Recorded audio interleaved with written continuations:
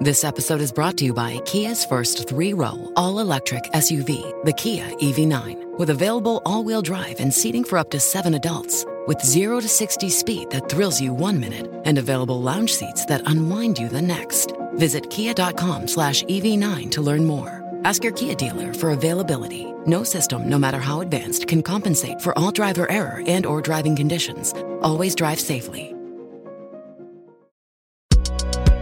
This is Engadget. Here's what's happening in the world of technology.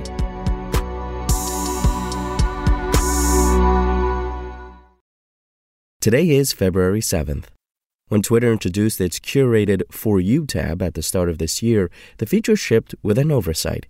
If you close the Twitter app or web client after switching to the platform's reverse chronological following timeline, both would default back to the For You feed after you came back. At the end of January, Twitter took an initial step to address that oversight, tweaking the web client to remember the tab you left off at before closing your tabs.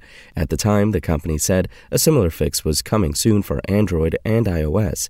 That fix is now available. Today's change won't bring back Twitter's old twinkle button, but it does let you stick to your preferred timeline. And if you primarily use Twitter to follow real-world events, it should make it easier to use the app for that purpose. Notably, the change to Twitter's interface coincides with the company's recent decision to cut off third-party clients. That move led to apps like Tweetbot shutting down, leaving the official client the only way to access Twitter. And a Minecraft mad scientist has recreated The Legend of Zelda inside the blocky sandbox game without any third-party mods or resource packs. Fan and YouTuber Klauser, who has also made Sonic the Hedgehog and Super Mario Bros. Inside Minecraft, took nearly a month to craft the Zelda tribute. The developer used command blocks, custom textures, and other in-game features to recreate the 1986 NES classic. I used Blockbench to create a flat version of Link from all sides so I can rotate it to make it look like he's facing every direction, Klauser explained in a making of video.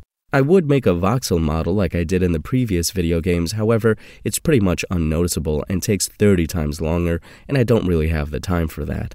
I then overlaid this model over a carved pumpkin, which is one of the items you can wear on your head in Minecraft. I then make the player invisible to make it look like you're controlling Link.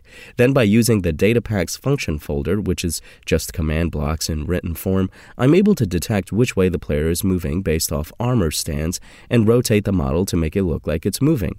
I then simply animate the textures and boom, you have a controllable Link. Klauser said on Reddit via Kotaku they will release the playable creation, which runs through the first boss fight, once their YouTube video gets 5,000 likes. It has over 500 at the time of publication.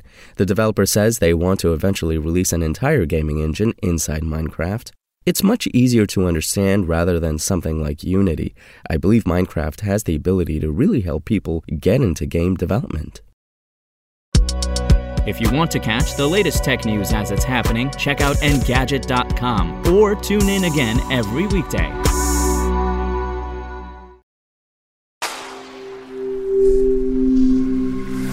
Spoken Layer. Want to learn how you can make smarter decisions with your money? Well, I've got the podcast for you. I'm Sean Piles, and I host NerdWallet's Smart Money Podcast. Our show features our team of nerds, personal finance experts in credit cards, banking, investing, and more.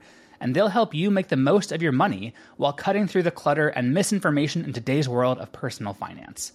You'll get clarity on strategies to help you build your wealth, invest wisely, shop for financial products, and plan for major life events. Listen to NerdWallet's Smart Money Podcast wherever you get your podcasts.